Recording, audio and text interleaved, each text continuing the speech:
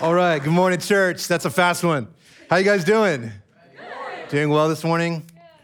If I haven't had the chance to meet you, my name is Zach, and I have the joy of being campus pastor at this church. And honestly, if you're new here or if you're just visiting, I just pray that you feel seen and loved and known, not only by us in our own community, but more importantly by God. And so we're so glad you're with us. Today is going to be awesome.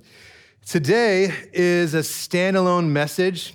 We just finished a message on awakening to worship and kind of almost like retraining our eyes to see the wonder of God. And we're going to start a whole new series next week, but today's a standalone message.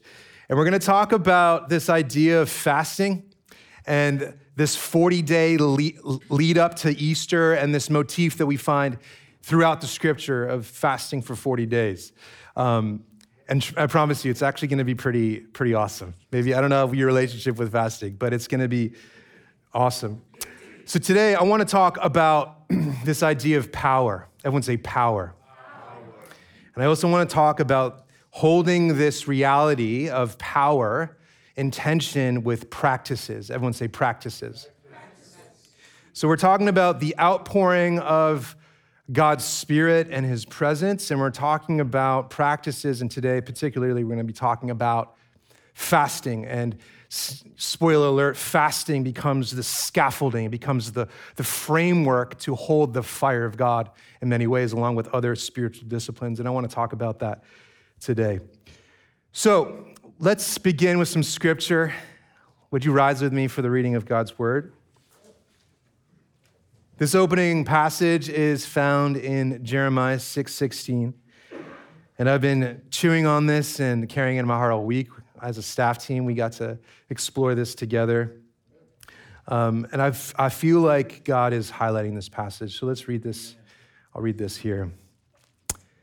This is what the Lord says: "Stand at the crossroads and look. Ask for the ancient paths. Ask where the good way is and walk in it, and you will find rest for your souls." Let's pray together. So, Heavenly Father, we do stand as the body of Christ, as those who are longing to know more about you and to be closer with you and to be empowered by you, to be taught by you, God. And so we just ask for you to lead this place. I've studied the scripture and I've written some notes, but Lord, I just yield to you, God. Whatever you want to do, feel free to interrupt. Thank you that you have been a part of the process of writing this too, but have your way, be king in this place. And I pray, Lord, that our hearts are tender. Would you break the hard, hallowed ground and allow the seeds of life to be planted so that we can step into flourishing in this cultural hour. In Jesus' name, amen. Amen. You may be seated. So, as many of you guys know, I have this secret obsession, and I kind of moonlight as a wannabe chess player. And it is like how I go to sleep at night. I literally will get the chess app out, and I'm just playing. And I love the way that it kind of puts my mind in a different place. But one of the things about chess, if you actually want to be really good at it, is you have to learn all of the openings. Has everyone ever heard of that? The openings in chess.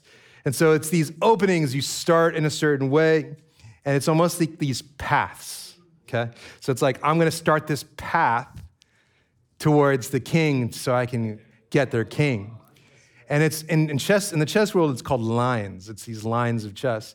And so if you don't know these ancient openings, you won't be able to contend against somebody who knows those things. And so to be good at chess, you have to go back and study it and figure it out.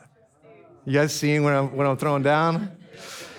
Picking up when I'm throwing down? So anyway, by the way, I'm playing a chess match. It's epic against my dad. And we play on the chess app and it's online. And we played a little bit this morning. But we started the game 2 days ago, and I'm talking about chess way too much. But he had this crazy opening, and he sacrificed his bishop to get my king out. And I was like, what are you doing? I haven't seen this opening. Like, I don't know if I've ever seen this. Like, I'm winning now, but my king is dislodged. What do I do with this? And so it's good to look back at the ancient past and figure out what is God asking us to do as we play this game of chess. And it's not a game. It's actually our life. And he has these keys for us. He has these paths. He has these ways for us. And so I think that it's important for us to, especially in this crazy, tumultuous time, to reclaim the map that God has set forth in the scripture. And so in this passage that we just read in Jeremiah, this is written by Jeremiah, the namesake, of course, the prophet, also known as the weeping prophet, right?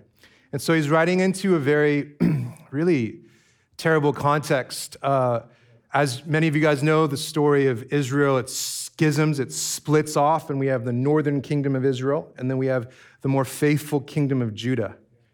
And so he is prophesying and trying to shepherd and bring Judah from its wayward ways to prevent them from being exiled to Babylon. And he's pleading and he's weeping and he's crying out.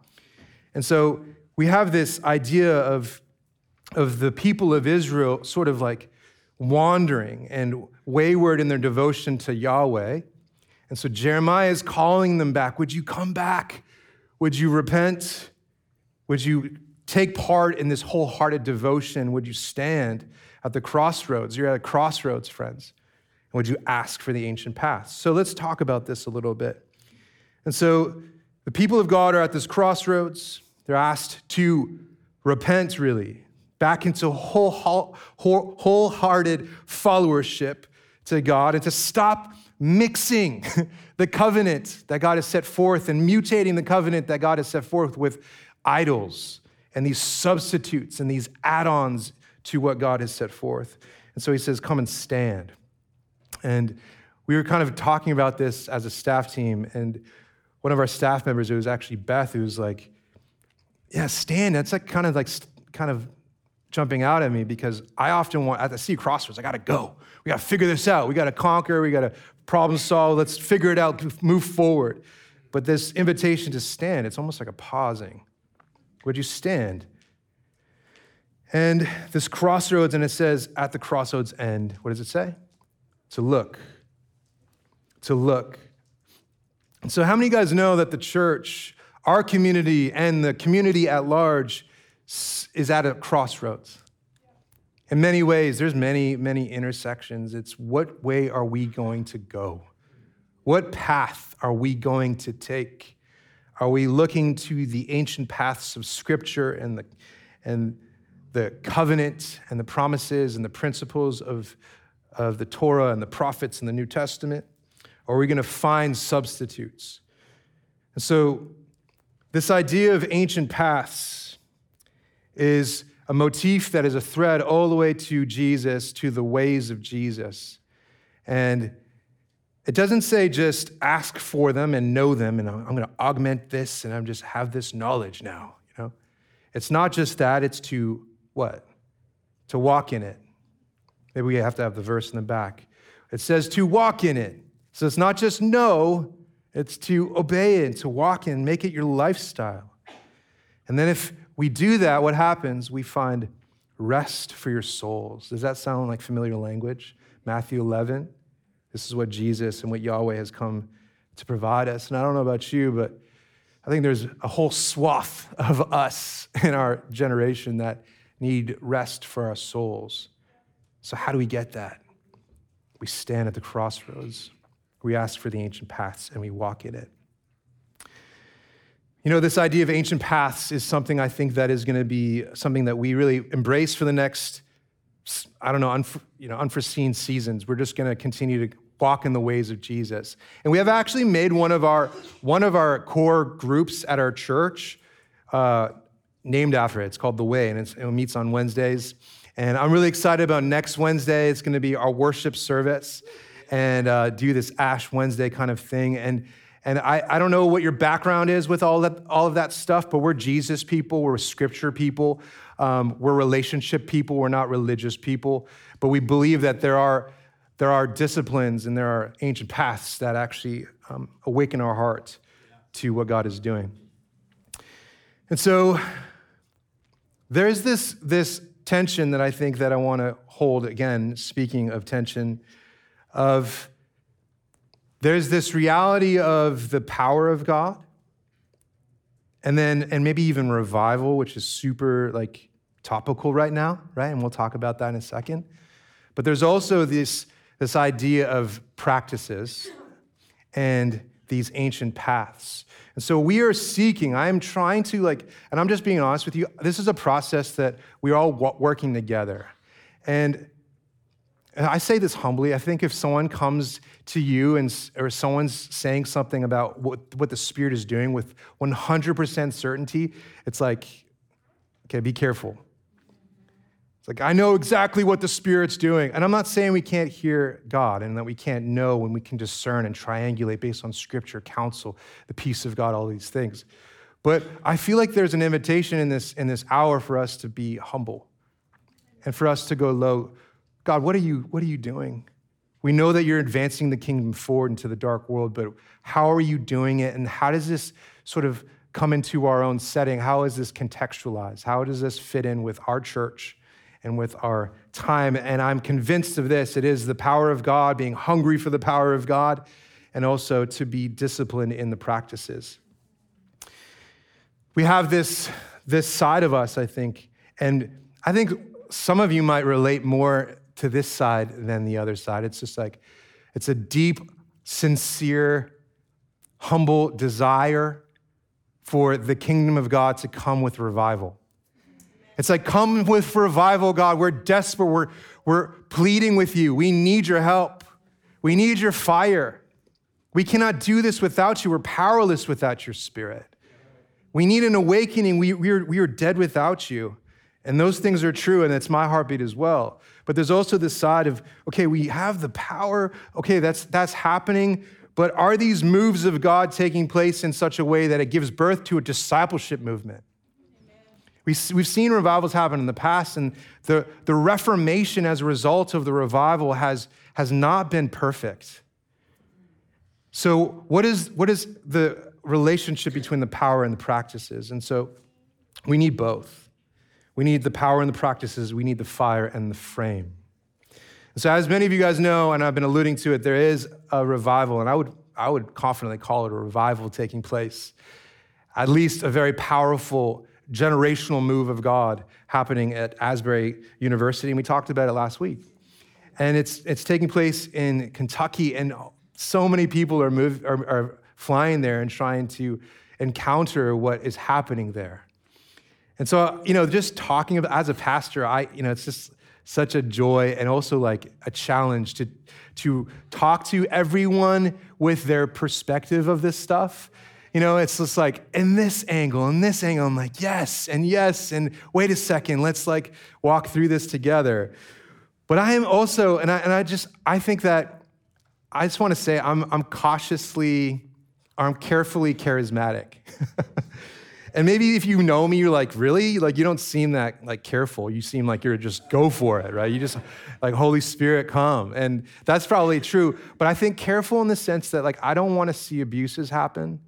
I don't want to see people to sort of like hijack this hype and like use it for their own ministry or something like that and appropriate it and all that. I don't want to see that happen. And I'm also careful using the double entendre here because I don't want to stifle the Spirit. Like, I'm careful not to stifle and to water down or to stifle the Spirit. And so there is a move happening. And so I want you to zoom out with me. We're going to be talking about some of these things probably for weeks. But I want to see God move in our day. Like, I don't want to just get to heaven like, okay, God, I did my job. And I put on some services. I tried to put some programs of discipleship in place. I tried to build community and disciple people. But I kind of just, I want to contend for the move of God. And honestly, I don't, before you, I probably not contending the way I want to. I've been hurt by that. I've been hurt by the contending for revival, by the things that come with that stuff. But I want the move of God, and more than the revival itself, I want Jesus. Amen. I want his Holy Spirit. I want the love of the Father. But there's also something to be celebrated with this revival. I don't know if we have these videos. Do we have these videos? Let's try it. We have some of these videos, and I think that there's an impartation even through video. So I want to see if we can get this. Oh, there you go. Some of it.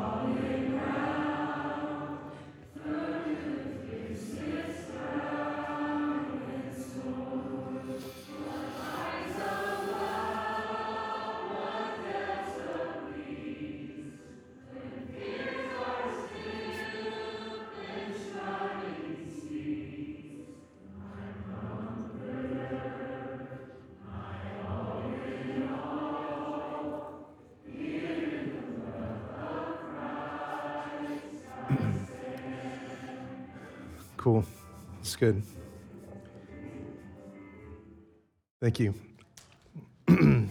So, catching myself kind of moved by that, which is so odd because it's like, what's even happening? Like there's a bunch of people standing and singing a song, and there's like hardly anyone on the stage.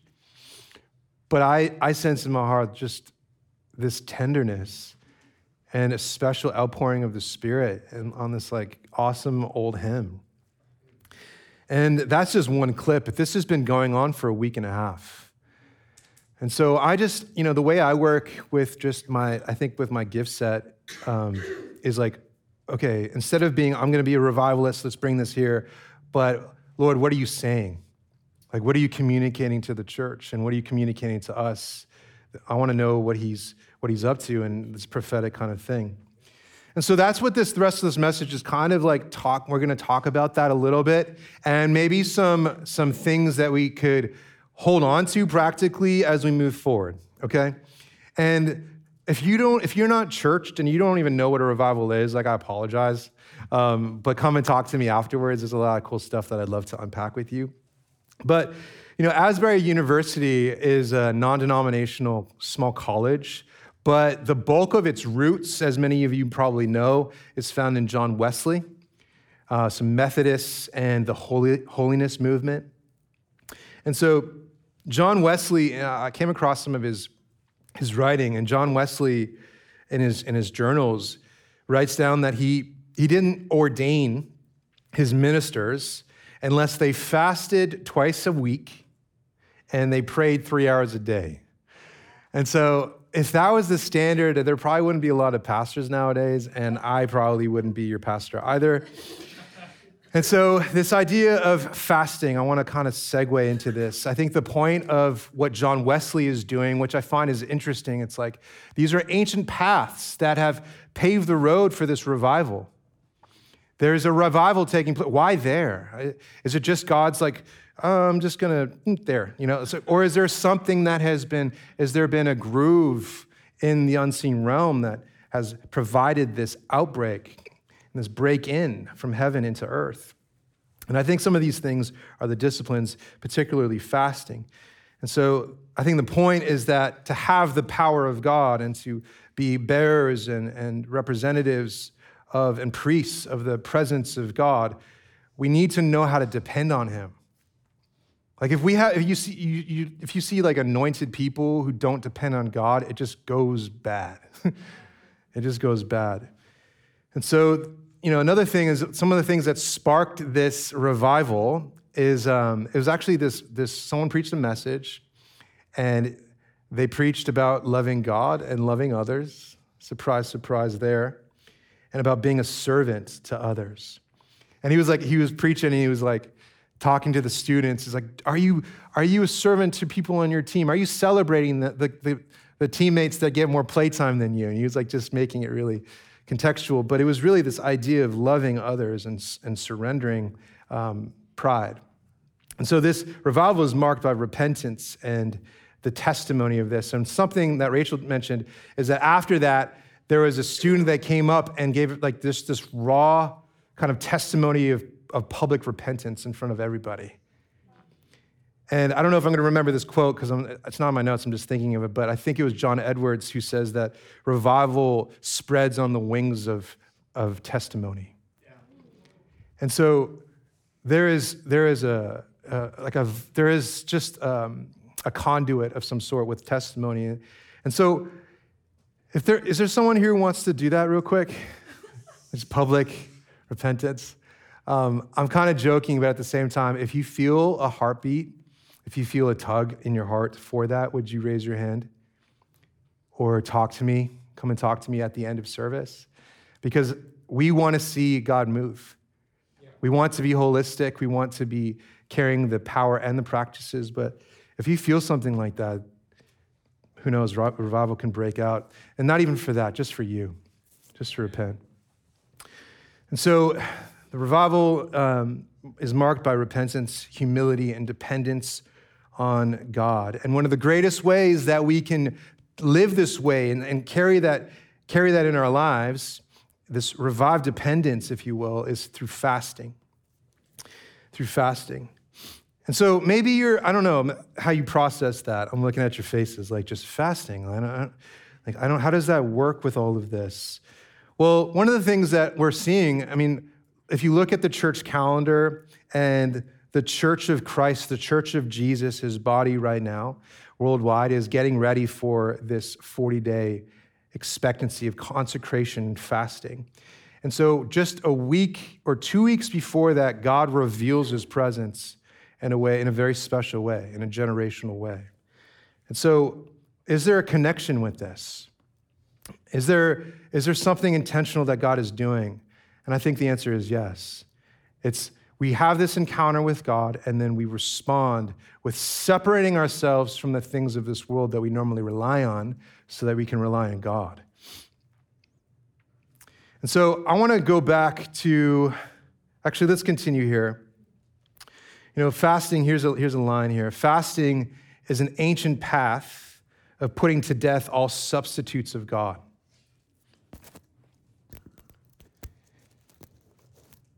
And we do this so that we can hunger for God over everything else. John Piper, in his book, Hunger for God, says this. He says, "The greatest enemy of hunger for God is not poison, but apple pie." And for you literal people, he's not meaning just apple pie. It's like that which gives you pleasure. It's these substitutes of the sweetness of God for sweetness of the world. And it's not the banquet of the wicked that dulls our appetite for heaven, but endless nibbling at the table of the world. And so this is, I think, the connection here. For this new life that we're longing for, this flourishing that we're longing for, this renewal that we're longing for, this healing outpouring, for hearts turned back to God, it takes, for that hunger, we need to sort of put aside our cravings for the counterfeits. And so that's where fasting comes in. I want to do a quick exploration here. What is the Bible? I want to ask just a very big, open-ended question. What is the Bible? It's more of a rhetorical question because that'd be a whole can of worms. But I think that we, the way I would put it is, it's not a scientific textbook. It's not even a historical textbook. It is essentially the reports and chronicles of God's loving commitment with his people and how his people should respond. And we can talk about, nuance or different ways to talk about that, but that's essentially it. It's this motif of covenant. Covenant. It's his relationship with God, with us, and his commitment. And the Bible is split up into three main ways. Do you guys know what those three main ways are? I'm using questions as a way of teaching, so it makes us think. But the three main ways is the Torah or the Pentateuch, the prophets, and the New Testament. And you could add in the historical books as well, but those are the three main, I think, motifs or sections. The Torah, Pentateuch, and the prophets and the New Testament. And so, track with me here.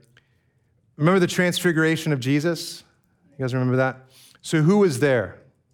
Not the disciples, but who was in this new Moses, Elijah, and then Jesus. That's right. Well done.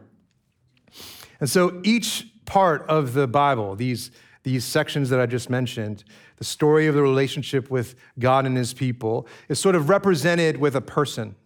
And those persons are those three people that I mentioned. And so the one thing that all three of these people have in common is this. Well, actually, there's a lot of things in common. But one significant thing that I want to highlight is a special outpouring of God's presence and then fasting. And so they experienced, each of these people, Moses, Elijah, and Jesus himself, experienced an outpouring of God's presence in a tangible way. And what did they do in response? They fasted for 40 days. And so I want to show you this visual here. And so just take a look at that. Process that for a second. And so the first person is Moses, the representative of the Mosaic law, the Torah, right? This foreshadow of Jesus himself. God reveals himself at Mount Sinai. And what does he do? He doesn't start some crazy movement or something like that. I mean, he eventually does. But the first thing he does is he fasts for 40 days. Elijah, representing the prophets, so God reveals himself at Mount Carmel. And what does he do? He fasts for 40 days.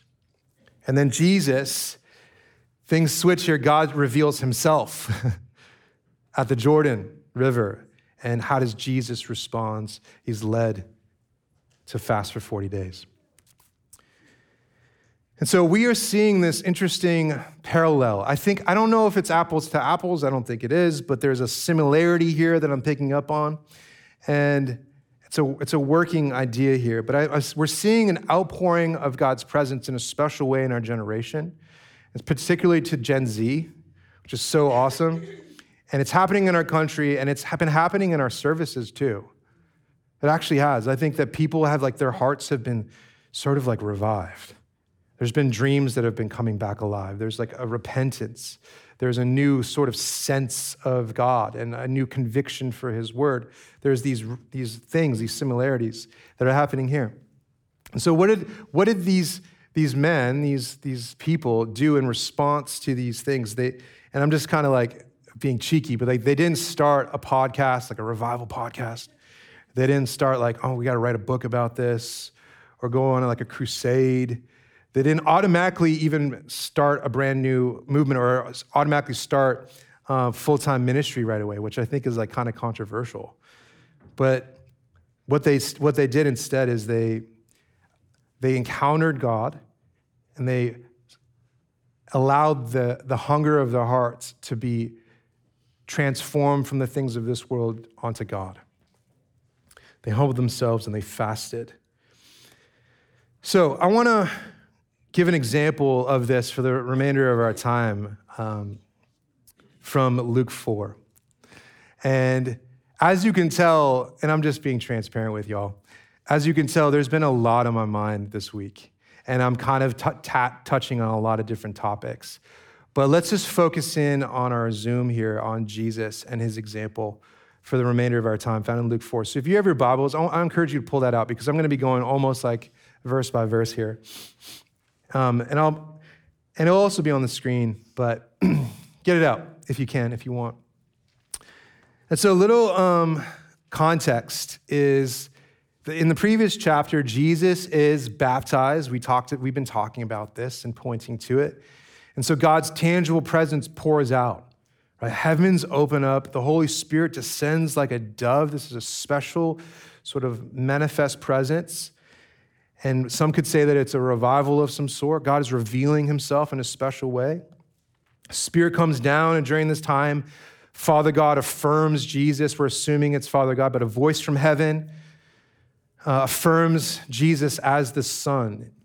This is my Son in whom I'm well pleased, and I delight in him. I love him, and I delight in him. And so this encounter happens. And what does Jesus do? Let's pick things up in Luke 4, verse 1. It says this, and Jesus, full of the Holy Spirit. Let's just pause right there for a second.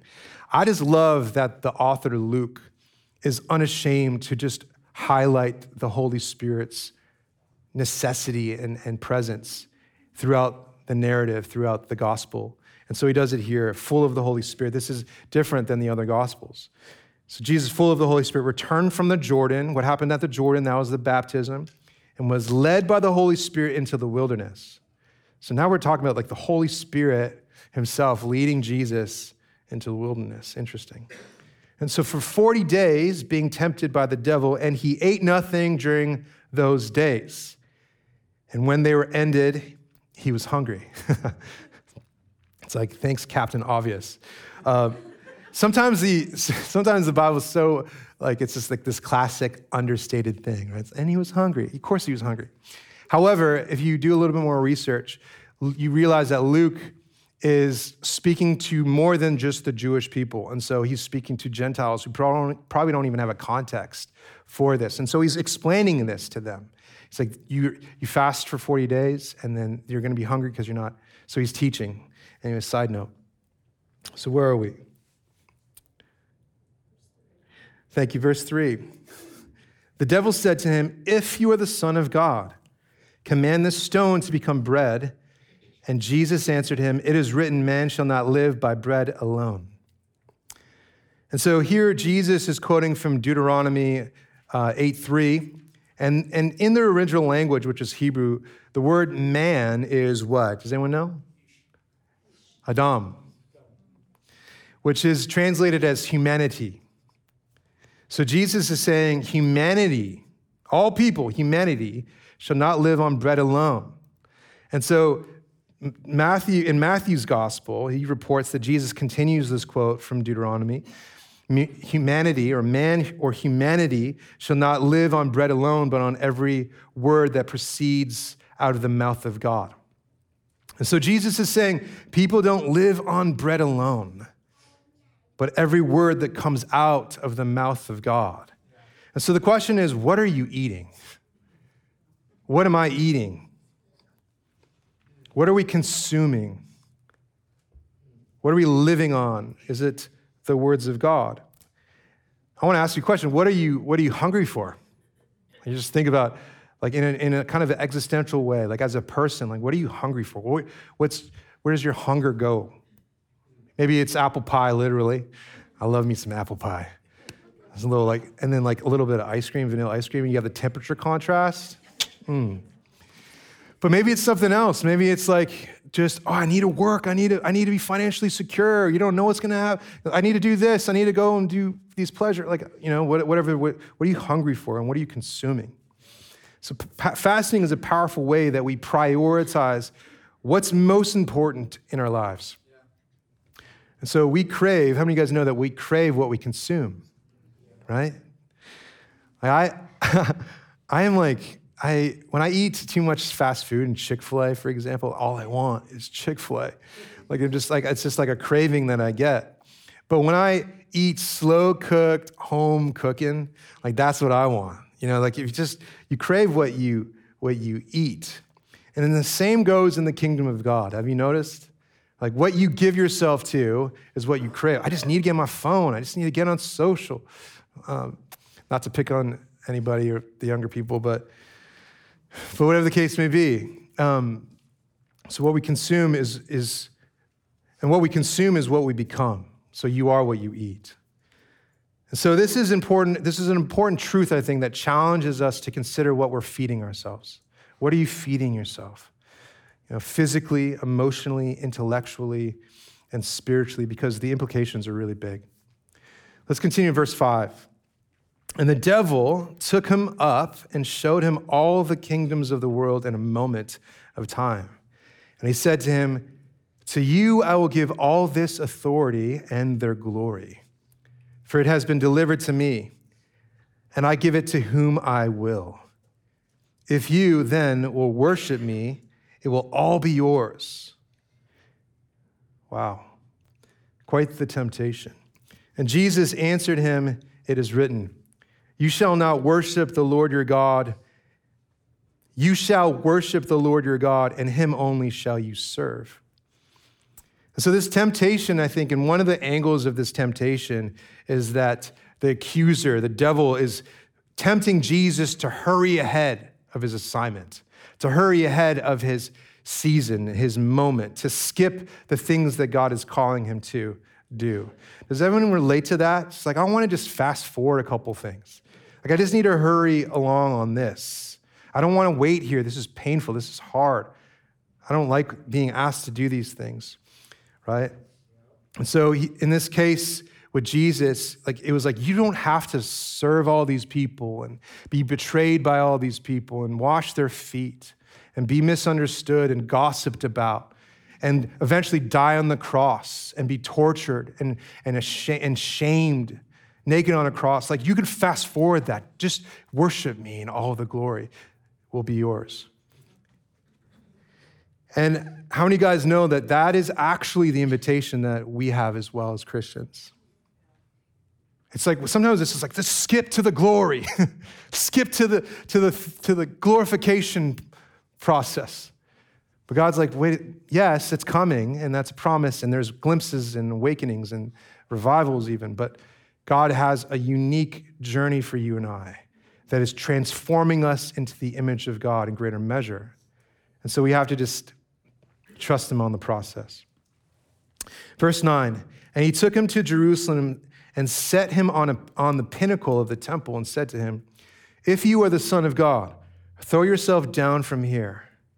For it is written, he will command his angels concerning you to guard you, and on their hands they will bear you up, lest you strike your foot against a stone. And so then Jesus answers him, it is said, you shall not put the Lord your God to the test. In verse 13, and when the devil had ended every temptation, he departed from him until an opportune time. So there's some things I want to sort of conclude here with and highlight. What is Satan what does Satan tempt Jesus with and keep questioning him about? If you are the Son of God, he's really questioning his identity, right? He's asserting doubt. If you are the Son of God, how many of you guys know that the devil works that way? He's so sly, right? He's so subtle in his assertions, just twisting, just inserting a little bit of doubt. If you are the Son of God, right? It's these lies of doubt. And they went into the ears of Jesus, and they go into our ears as well. And so, I mean, look how careful, look how he chooses these words here. If you are the Son of God. And so there's this planting of doubt. And fill in the blank for your situation. Like, how does the enemy want to plant doubt and twist things in your own identity, your own season, your own story? You're not God's child. You're not loved. You're alone.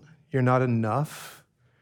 Your situation is too broken, right? These are all lies. These are lies. And we all have our go-to lies, and so we have to be aware of these things. And so how do we deal with the attack of the enemy on our identity and in our season so that we can see revival sustain, so that we can see transformation in our life, in our marriages, in our friendship groups, in our workplace sustain? I want to highlight 3 things to kind of land the plane, okay?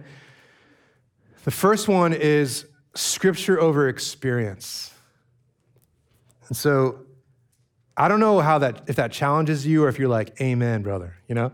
I think it almost it's interesting how you respond to that. But I think that this is really essential. Scripture over experience. I'm not saying experience isn't important. Of course it's important.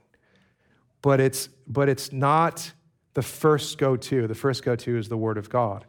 I find something interesting. So in this passage we just read, Jesus is being challenged with these like assertions about his identity, if you are the Son of God. But what happened in the chapter right before, right?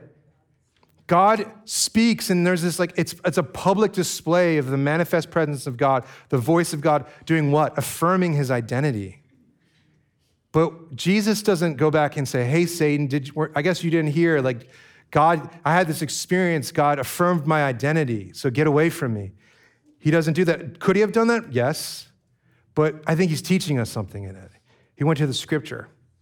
And I think he's teaching us to go to the scripture. It's important to go to the scripture first. It doesn't mean that experience isn't important. So don't hear me wrong. Scripture, experience, when they work together, man, we start to find the truth. The second thing is theology or biblical knowledge is not enough. So I'm kind of doing this tension here, all right? Theology and biblical knowledge is not enough. It's interesting. From this passage, Satan is quoting from Psalm 91. And so he's saying this about Jesus. And if you first read Psalm 91, first glance, you can't, that's about Jesus? I didn't know that. Satan has good theology, or he has understanding of theology, but it's not enough because he doesn't believe it or live it out, obviously. So just because we have theology or understanding, it's not enough. We need to live it out. That's where experience comes in. You with me? Comes together.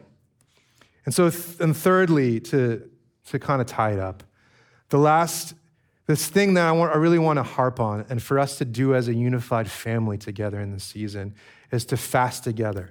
How does Jesus respond to the outpouring of God's presence and step into a readiness and an authority of character for ministry? He fasts. And so I want us to fast, and I want us to see it as a form of resistance. It's resistance against being polluted and pushed by the world, manipulated by the pleasures of this world. And in doing so, we hunger for God and we hunger for revival. This is how I'd love for us to move forward. It is power in practices. And in prayer this morning, Sarah said it is desire. We want revival, but it's also discipline, right? Spiritual disciplines, fire and frame. I'm going to call up our worship team to conclude here. And so I want us to just move into a place of response to the Holy Spirit to maybe reflect on some of these things that I'm putting out. And I just want to let you know, y'all, if you disagree, it's okay. I empower you to disagree. It's all good. And I just believe in a community where we can have disagreement and it's still family. I don't want to have a homogenous church. I want us to be diverse. But if you agree and you feel the tugging of God, go with that as well.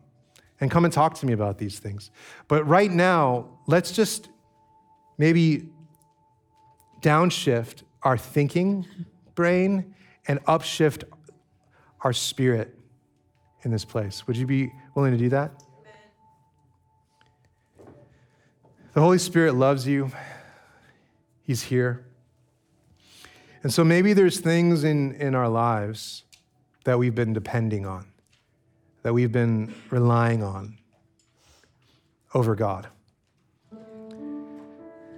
And I want to allow us some time here to ask the Holy Spirit to lead us to, maybe we need to repent from some things. And so we're going to take communion together and allow God to lead us in this place. And then we'll kind of worship together and see what happens. So if you're willing, would you just put your hands out like this, just as a posture of receiving, of humility, of openness.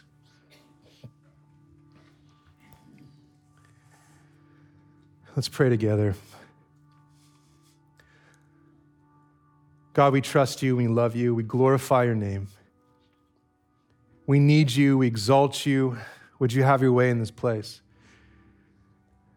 Thank you, Lord, that you are doing something so significant in your body in this moment. And you're teaching us how to be mature sons and daughters.